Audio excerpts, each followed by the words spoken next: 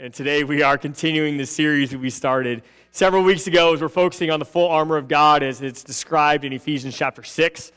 And we've seen again that this is a letter of Paul, and he wrote many letters. And in fact, already a lot of the letters in the New Testament are written by him. And most of his letters are focused on very specific situations or specific people, things that were going on. And Ephesians is a little bit different. I mean, it is a letter. It was written to the church in Ephesus, but it has a little broader perspective than most of his letters. He focuses not just on specific situations, but on many big picture purposes that God has for the church and many different issues that the church faces in many different ways. He covers many topics throughout the letter, and all of them are very helpful for us as followers of Jesus and as a part of his church. But the final topic he addresses is how we as the church are on the front lines of a great spiritual conflict. And the spiritual conflict that we call spiritual warfare, and we've seen these base kind of facts that we need to understand in order for us to fulfill everything that Paul calls us to in this section. And our theme verses for this series are come out of Ephesians chapter 6, verses 10 and 11, where it says, a final word, to be strong in the Lord and in his mighty power. Put on all of God's armor so that you will be able to stand firm against all strategies of the devil. I mean, we see a couple just things that we need to fully understand in this. And first off is that we are in this war, right? And he calls us to stand firm. And we don't get to choose whether we are going to be a part of this or not. This is the fact that we are human, which means we're created in God's image. We are automatically a part of this war. Because he's describing this overarching conflict between good and evil, between God and the enemy. Right? And because we are created in God's image, the enemy is focused on us, because the enemy cannot hurt God, because he can't be God's power. And yet that's exactly the next thing we see, that we are told to use God's power in this battle, not our own. Right? And it is by God's power that we are assured victory. And we also understand that, again, we are to put on all of the armor. We need every piece. And as we've been studying it through these last few weeks, we see how all of the pieces are connected together. Right? Each one strengthens the other one, and we need all of it, because if we don't have it all, then we are vulnerable through a weak spot. And again, we'll see especially today how they all are connected together, and yet we know a wise enemy will attack where we are weak, not where you are strong. And so we need all of the armor. But again, as we see that, though, we see we're supposed to stand firm against the strategies of the devil. And that's kind of the last, kind of foundational truth we need to know, is that the devil has strategies. Right? They are out to get us and to take us out, but yet we have a choice to make and to say, no, I will stand firm and I will fight back with God's power. I will no longer be target practice, right? But I will draw a line in the sand and fulfill everything that I need to do as a follower of Jesus. If we see here after these verses, in verses 13 through 18, Paul describes each of the individual pieces of the armor. And so we're going to look at that this morning. If you have your Bible with you, I invite you to open with me to Ephesians chapter 6. If you don't have one with you, if you don't have a Bible or don't have it with you today, there are Bibles provided for you in the seats that you're welcome to use. And you'll see the page numbers are provided for you where you can find this passage in those Bibles. So we're going to open it up to Ephesians chapter 6, starting at verse 13, where it says, therefore, put on every piece of God's armor, so you will be able to resist the enemy in the time of evil. And then after the battle, you will still be standing firm. Stand your ground, putting on the belt of truth and the body armor of God's righteousness. For shoes, put on the peace that comes from the good news, so that you will be fully prepared. And in addition to all of these, hold up the shield of faith to stop the fiery arrows of the devil. Put on salvation as your helmet, and take the sword of the Spirit, which is the word of God. Pray in the Spirit at all times and on every occasion. Stay alert and be persistent in your prayers for all believers everywhere. As we look at this description of the armor, we see that Paul uses this illustration of a Roman officer and the different pieces of armor that they would put on to prepare themselves for battle. And he gives the pieces in a very specific order, the order in which the officer or the warrior would put them on. And we see that each one kind of builds on top of the one before it, and to where, again, they all gather together to protect the warrior. Again, these are put on, right, in safety as we can come into the safety of God and to learn and gain these skills and put them on. And when they're all ready, they're all put in place, then we can go out into battle, right? Just like the warrior would do, just like the Roman officer would do. Once all of the armor is in place, we are ready to fulfill everything God needs us to do. And we've worked our way through all these different pieces. We start with the belt of truth. Then we moved on to the breastplate of righteousness, the shoes of peace. Last week we looked at the shield of faith. And then today we are to the helmet of salvation. Now we look at the helmet, and again, this is the last piece of the defensive armor. Again, we have 2 weeks left of this series. Next week we're looking at the sword, the only offensive weapon that we are given. And then we're going to wrap it all together with that final verse as we look at prayer. And we're told to cover it all with prayer. So we've got 2 more weeks of this series. But this morning, as we focus on the helmet, and we start out just as we've done with these other pieces, we see and learn exactly what it was that Paul saw on these Roman officers. This is a very typical Roman just infantry warrior helmet. This is one that was actually excavated, and so that's why it's all aged and rusted. But again, it is a metal helmet. You see, not only does it protect your head, right, but it also had a few other pieces. It had these kind of cheek things, protectors that came down, hung off the side, but yet kept it open for your ears so that you could still hear, the what was being said to you or the commanded to you. It also has this kind of visor off the back of it that would cover that gap between where your helmet ends and where your armor starts. Right? And it would cover that gap. Hey, we see here's a picture of just a kind of modern one just being worn, and you see how, again, it protects those vulnerable areas of your face, but yet you can still see well, so you can still see what's coming around, you can still hear well, but yet it's designed to protect your head. But not just your head. Right? Why is the helmet so important? It's not just, to protect your head. It's also to protect your brain. Right? And when we think about that aspect of it, right, is that, again, your head's very important. I mean, physically, it's very important. It's where all of your actions come from, right? Even whether you're moving your hands or your feet or whatever it is, starts in your brain. Right? And so, again, your head is important as well as your brain. It protects us not only physically, right, from your head being damaged or hurt or injured, but it also protects you mentally. Okay, the helmet provides physical protection as well as mental protection. And just like with this piece of armor, with all of the ones before it, Paul connects it to a spiritual reality or character trait. And today, what he connects this helmet to is salvation. Now, when we look at salvation, salvation is one of the most central themes of the entire Bible. In fact, if you look up, do a word study on salvation, it is literally used hundreds and hundreds of times throughout all of Scripture. It is the theme, the thread that runs through all of Scripture, from Genesis to Revelation. It, in many different ways, talks about salvation in every single book of the Bible. And yet, when we see that, again, which is one of the reasons why your outline is so tiny, is because there is so much to cover this morning. Now, when we look at salvation, it's again, this most central theme of the entire Bible. Right? We start just with the definition of this word, and the definition does not change throughout all of Scripture. Okay, we have the Old Testament view and the New Testament view and the Hebrew word and the Greek word, and yet salvation is one that is consistent throughout all of Scripture. And the word salvation, the bigger expanded definition is to defend or to rescue or to save.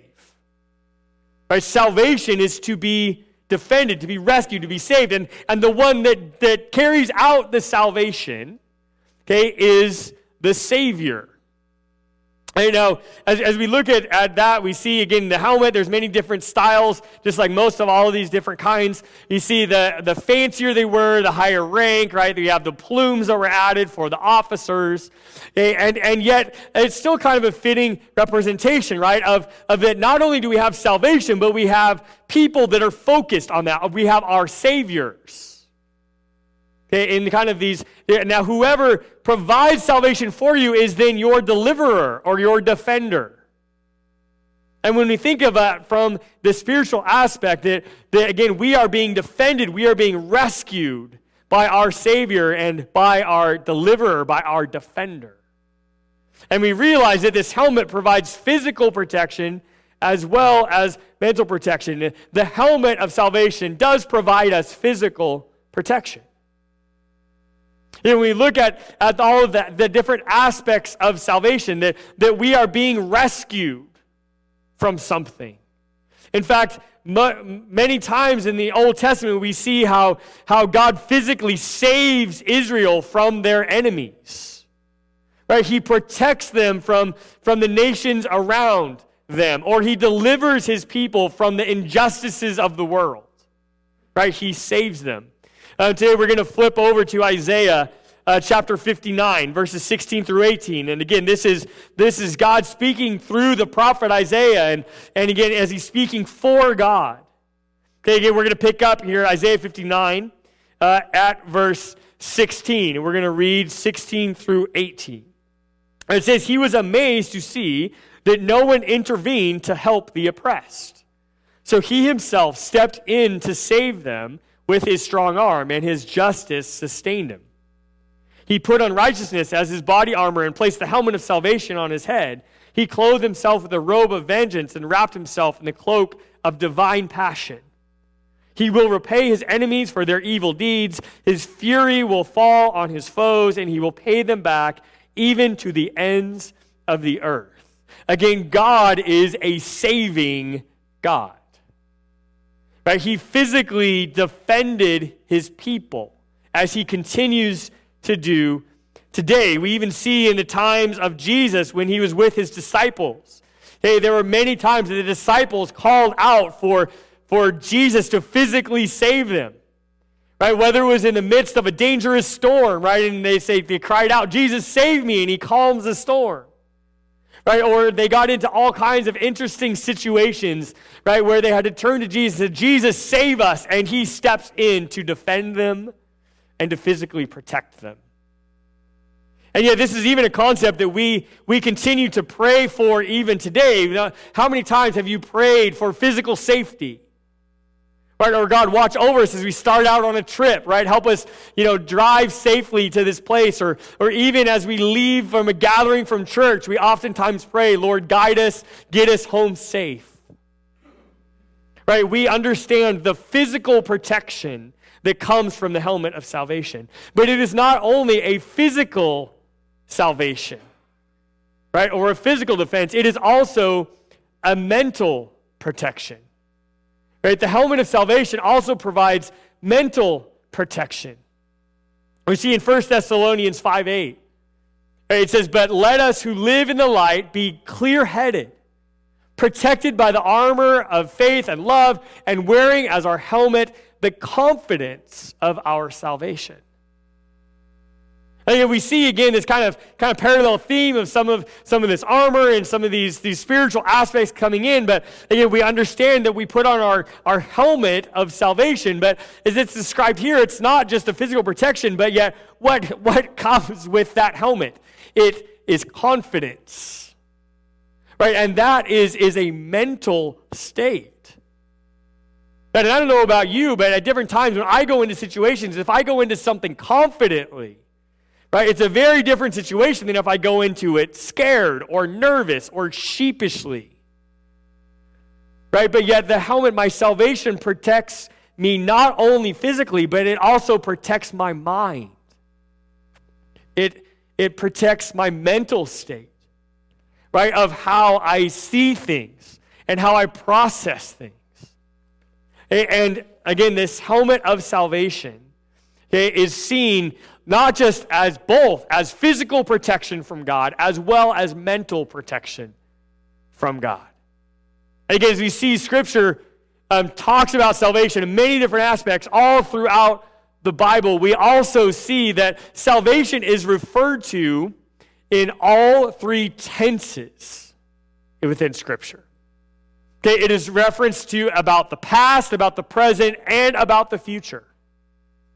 Okay, salvation encompasses all three tenses. And in fact, it's described in all three tenses in several different places within Scripture. First, we'll start with the past.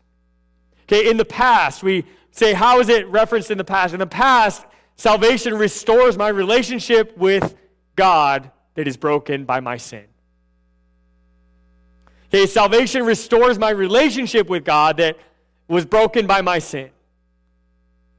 And we see, again, we all have this sin problem, right? As we looked earlier, we talked about God's holiness and how we all fall short of God's holiness because we are fallen. We are born with a sinful nature. Like, that's exactly what Paul teaches us in Romans 3, 23 and 24. He says, for everyone has sinned, we all fall short of God's glorious standard. Yet God, in his grace, freely makes us right in his sight. He did this through Christ Jesus when he freed us from the penalty of our sins. Right? We see all of my sins, everything, a sin that I've committed in the past is washed clean because of God's grace brought to me through Jesus. Right? We have all sinned, but yet we can all find salvation through grace. Right? And he makes us right in his sight. Again, that is a relational status. Right? That is not just a physical place. That is a relational status. In fact, when we look at, right, again, that's exactly what salvation does, is it restores my relationship, because that's what sets Christianity apart from any other world religion, is it's not a religion at all. It is a relationship with my God. Right, and it, again, salvation restores me to that unhindered relationship.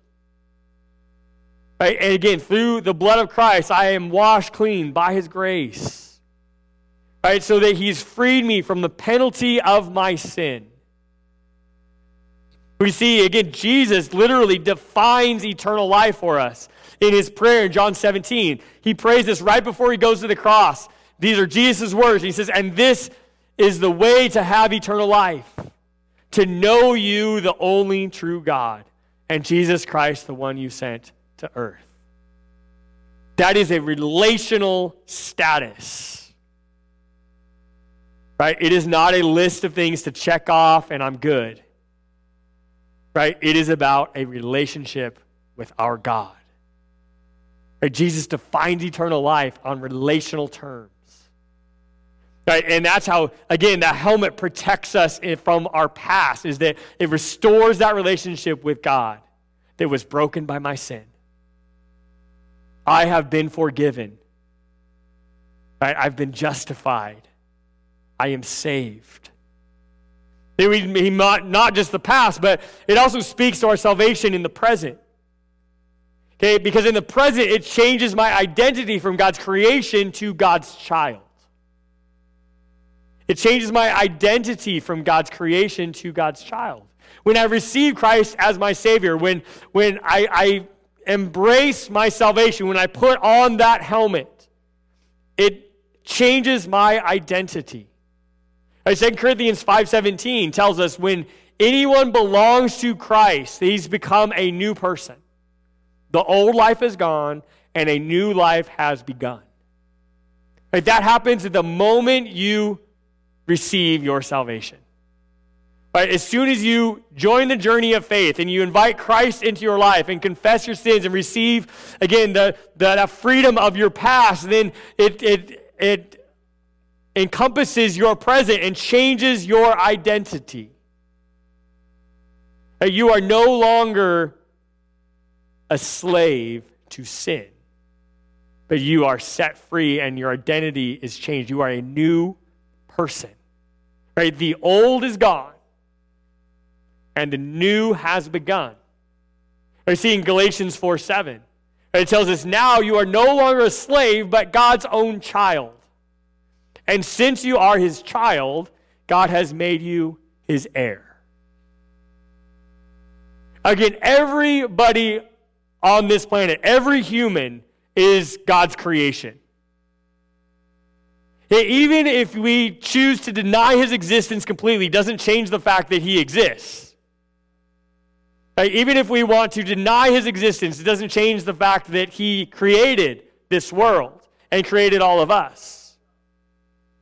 And every person on this planet is a part of God's creation. But when we receive our salvation, our identity changes from God's creation to God's child. And when our identity changes, everything else changes around it. Because being God's child comes with some pretty good benefits. Just as it says, not only are you child, but you are his heir. So that's a big inheritance. Because what does God own? God owns everything. Right? He owns eternity. Right? And we, again, then have access, as God's heir, we have access to everything that we need, including God's power to fight the battle. Right? And I can live into my real identity as God's child. Because the truth is that we live our lives based on the identity that we believe that we are. Right? And we live into that identity. And most times we live into identities that have been pushed upon us. Right? By childhood experiences, or by something that somebody says to us, or the way that they define me by how I make my living, right? Whether you had somebody that somewhere down the line told you that you were worthless, and then you live out that identity, which is a lie, by the way. Or somebody that tells you that you're never going to amount to anything, or you're not lovable, or whatever it might be. Even something as simple as living into identity like of our jobs, right? Of saying, I'm a salesman. Right? And we live into that identity, but that's not our identity. Then you are God's child. And you can be God's child that sells stuff. Right? But yet we become defined by who God is and his truth and how he sees us. Right? And then we live that out as we put on our salvation. Right? As we live into that identity. And not only is it past about my sins, not only is it my present about my identity, and that again, my identity changes the moment I receive Christ as my Savior. Right? But then it also speaks to our salvation in the future tense. Because in the future, my salvation changes how I process experiences, how I make decisions, and how I see the world moving forward. Please hear me to say that salvation is way bigger than my conversion. Right? My conversion experience, right, is where I ask Jesus into my life and confess my sins and become saved, and I'm rescued from my sins and all these things from the past and the present when that happens. But salvation's way bigger than just my conversion. Okay, salvation takes me from that point when I join that journey to where then it starts a new journey in my life, this journey of faith as I'm moving towards Christ. Right? And then I continue to live out that salvation every day, right, as I move into the future. Right? And yet we know that salvation will continue on, right, until it is fully realized. And again, Paul speaks to this in several different places. In Philippians chapter 3, verses 13 and 14. He says, "No, dear brothers and sisters, I have not achieved it, but I focus on this one thing, forgetting the past, looking forward to what lies ahead. And I press on to reach the end of the race and to receive the heavenly prize for which God, through Christ Jesus, is calling us." What is our heavenly prize? It is our eternal salvation, right? Being with God for eternity in an unhindered relationship with him in heaven.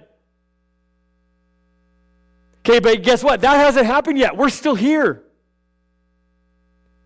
Right? My salvation is playing out in the future. Right? And it's exactly what Paul says. He's like, I have not yet achieved it, but I focus on moving forward. Right? I focus on living every moment with putting on that helmet and going through and fulfilling everything God calls me to do from this point of conversion until it is fully realized when I'm standing face to face with my Savior in heaven. Right? And our salvation continues to go with us and work in our minds and in our hearts every day between when we first join the journey and to when our faith journey ends and our heavenly journey begins. Right, we see again, Paul says, I have not yet achieved it, but yet I press on. I keep my focus on that prize.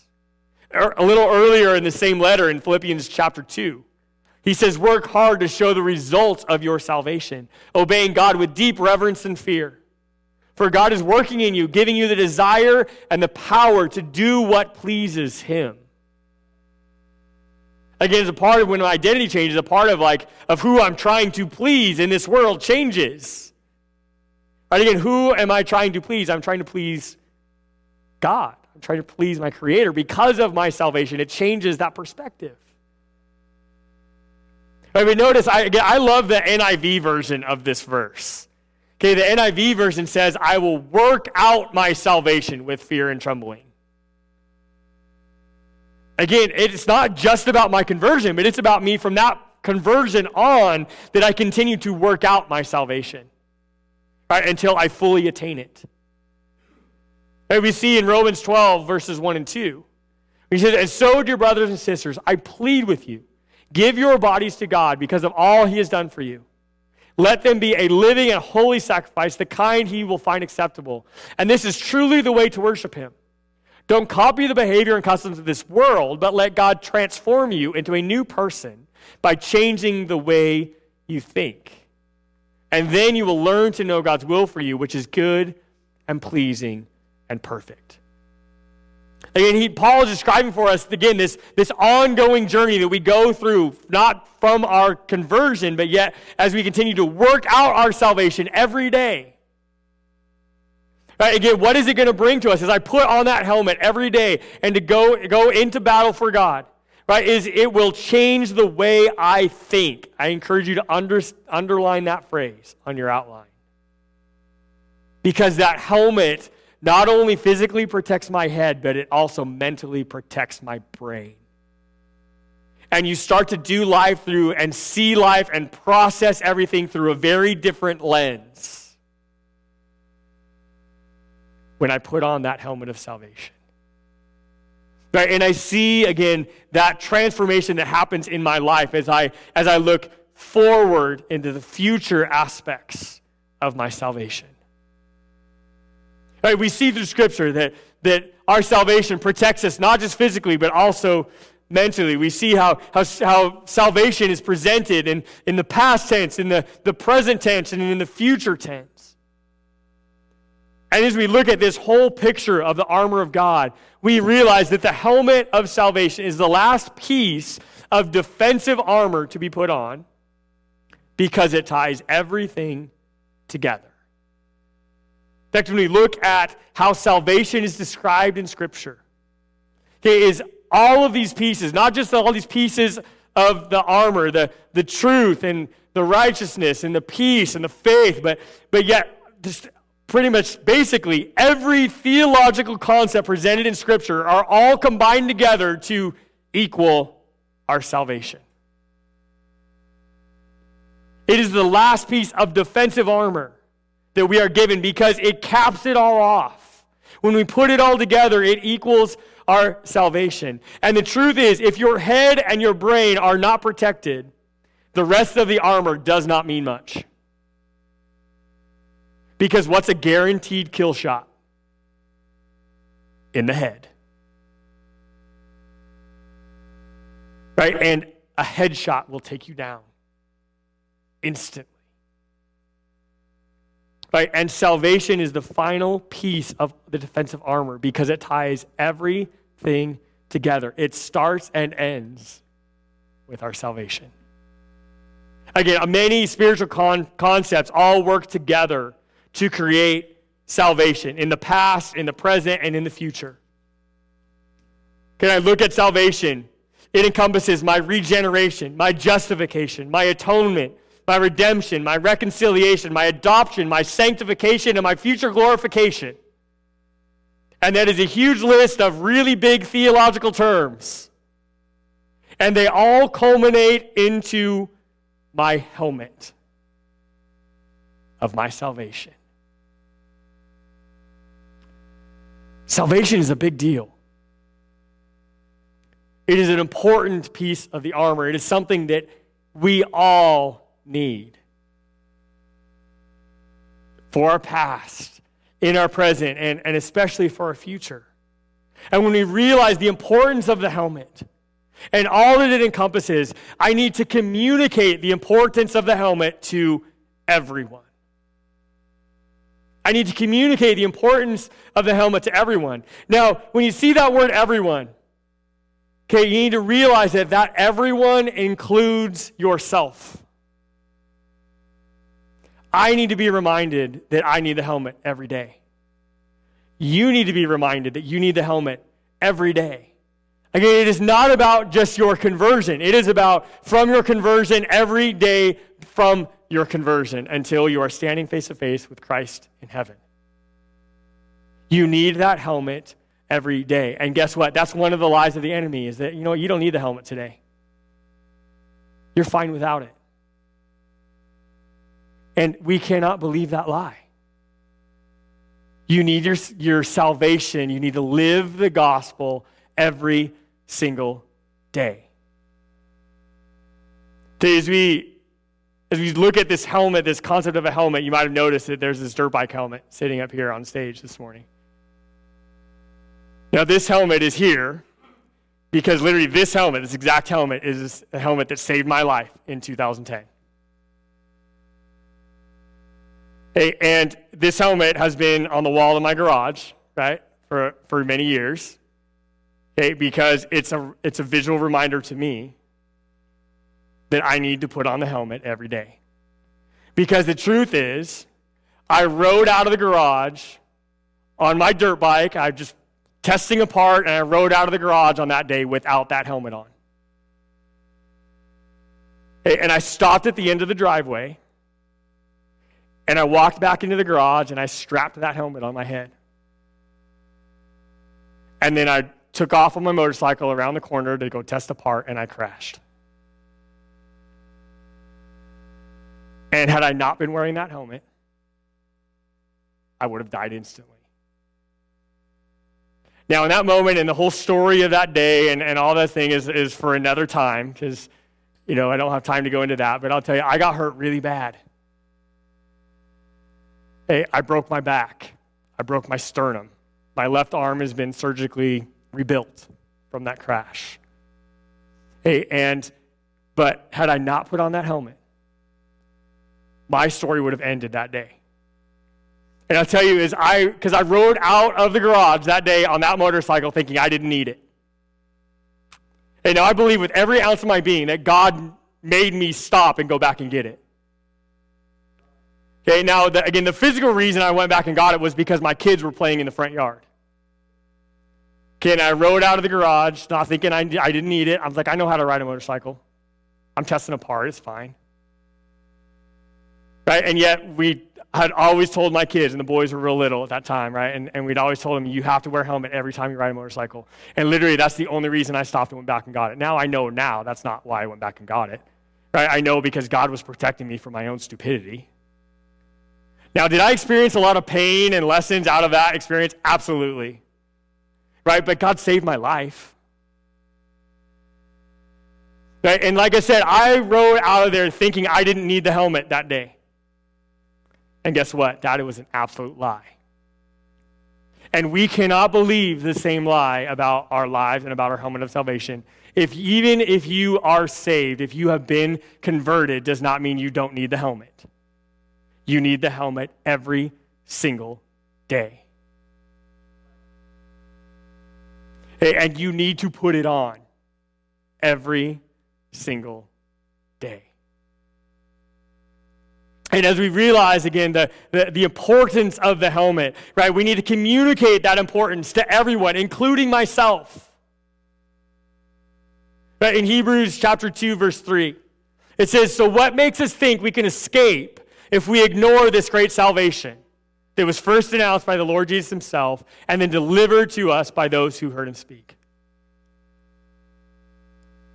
Let that question sink in for a moment. What makes us think that we can escape if we ignore our salvation? What on earth would ever make us think we can escape without salvation? Because the truth is we can't. We can't escape. Again, this is an incredible tactic and lie of the enemy, right? That so many people believe. I don't need the helmet. I'll figure it out on my own. Right? But the truth is we can't escape without it. We won't wiggle our way through it. We won't figure it out. It won't all just work out. We cannot escape without the helmet of salvation. We will die without the helmet. This is such an important question.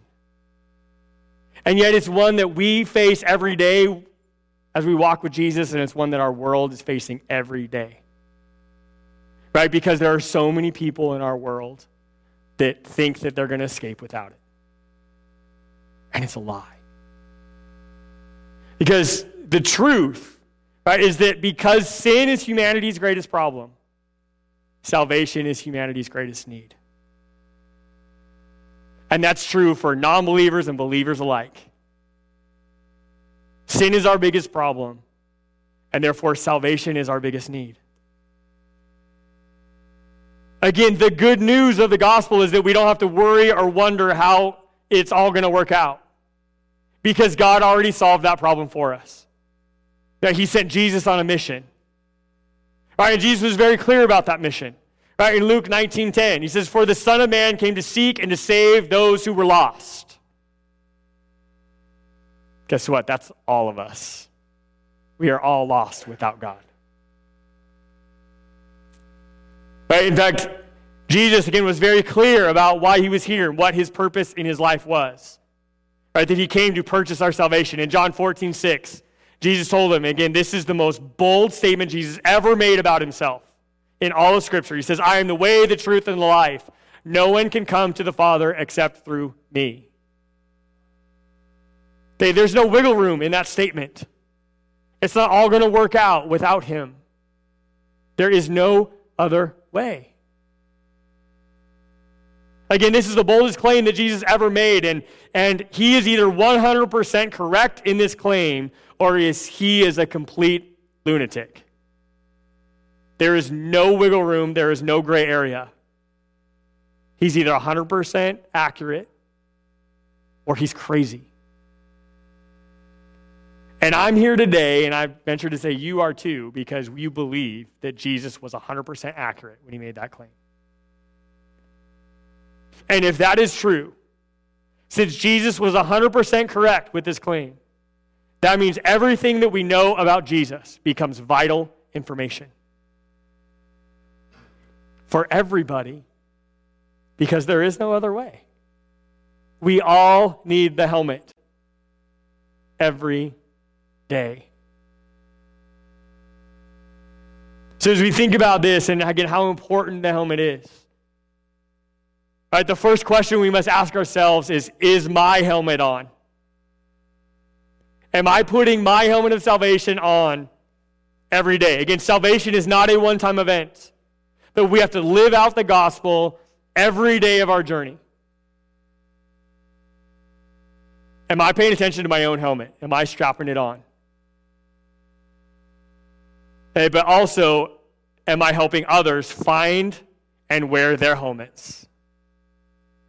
Because everybody needs the helmet of salvation every day. Am I focusing on my own helmet? And am I helping other people find and wear theirs? Again, just as Jason shared with you, we have this Boise Harvest event coming up, and this is a huge opportunity for not just our church, but for our valley. And there are many churches in our valley that are participating in this, Okay, but this is a big chance for us to help other people find their helmets and to put them on. But it's also going to be helping us to strap on our helmet as well.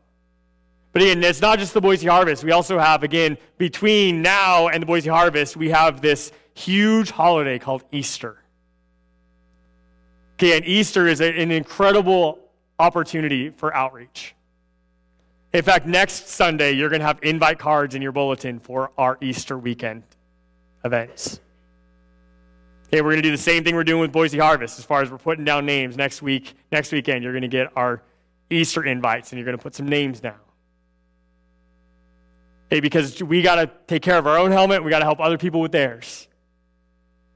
So today, though, as we conclude our service, I want to encourage you to focus on your own helmet, right, as well as help others. If you've written names on those, you can see, I want to encourage you to come forward and lay those tear-offs up here on the stage so that we can all be praying for them. Hey, but this is my final thought here this morning, and that's this. Everyone needs the helmet of salvation. No matter where you are in your spiritual journey, it's important. Is your helmet on? And are you helping others with theirs? Again, if you do not have your helmet on this morning, I hope that you will pray and accept Christ as your Savior, even if you're putting it on for the first time. But even if you have been saved, but you need to recommit your life and strap that helmet on tighter, then do that today. And also be praying about those that, again, that God puts in your path that you can help them find and wear their helmet. Lord God, that is our prayer this morning. God, we give ourselves to you because you gave all for us. Lord, you are our defender. God, you provide us, Lord, our defense. Lord, you save us. You are our Savior. And we praise you so much for that today.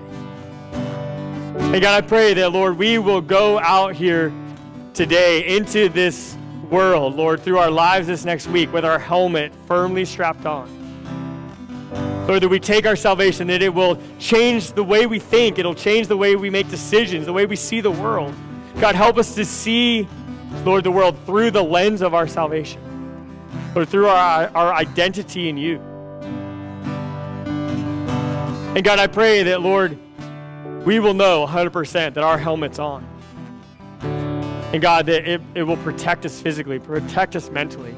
But God, also help us this week and through these next weeks, Lord, as we approach Easter, as we approach the harvest event, God, to help others with their helmets as well. Because God, we all need you. And we praise you, God, for saving us, for stepping in our place, for restoring our relationship with you. We praise you for that today, Lord, and we will continue to worship you through every day of the week as we put on that helmet every day.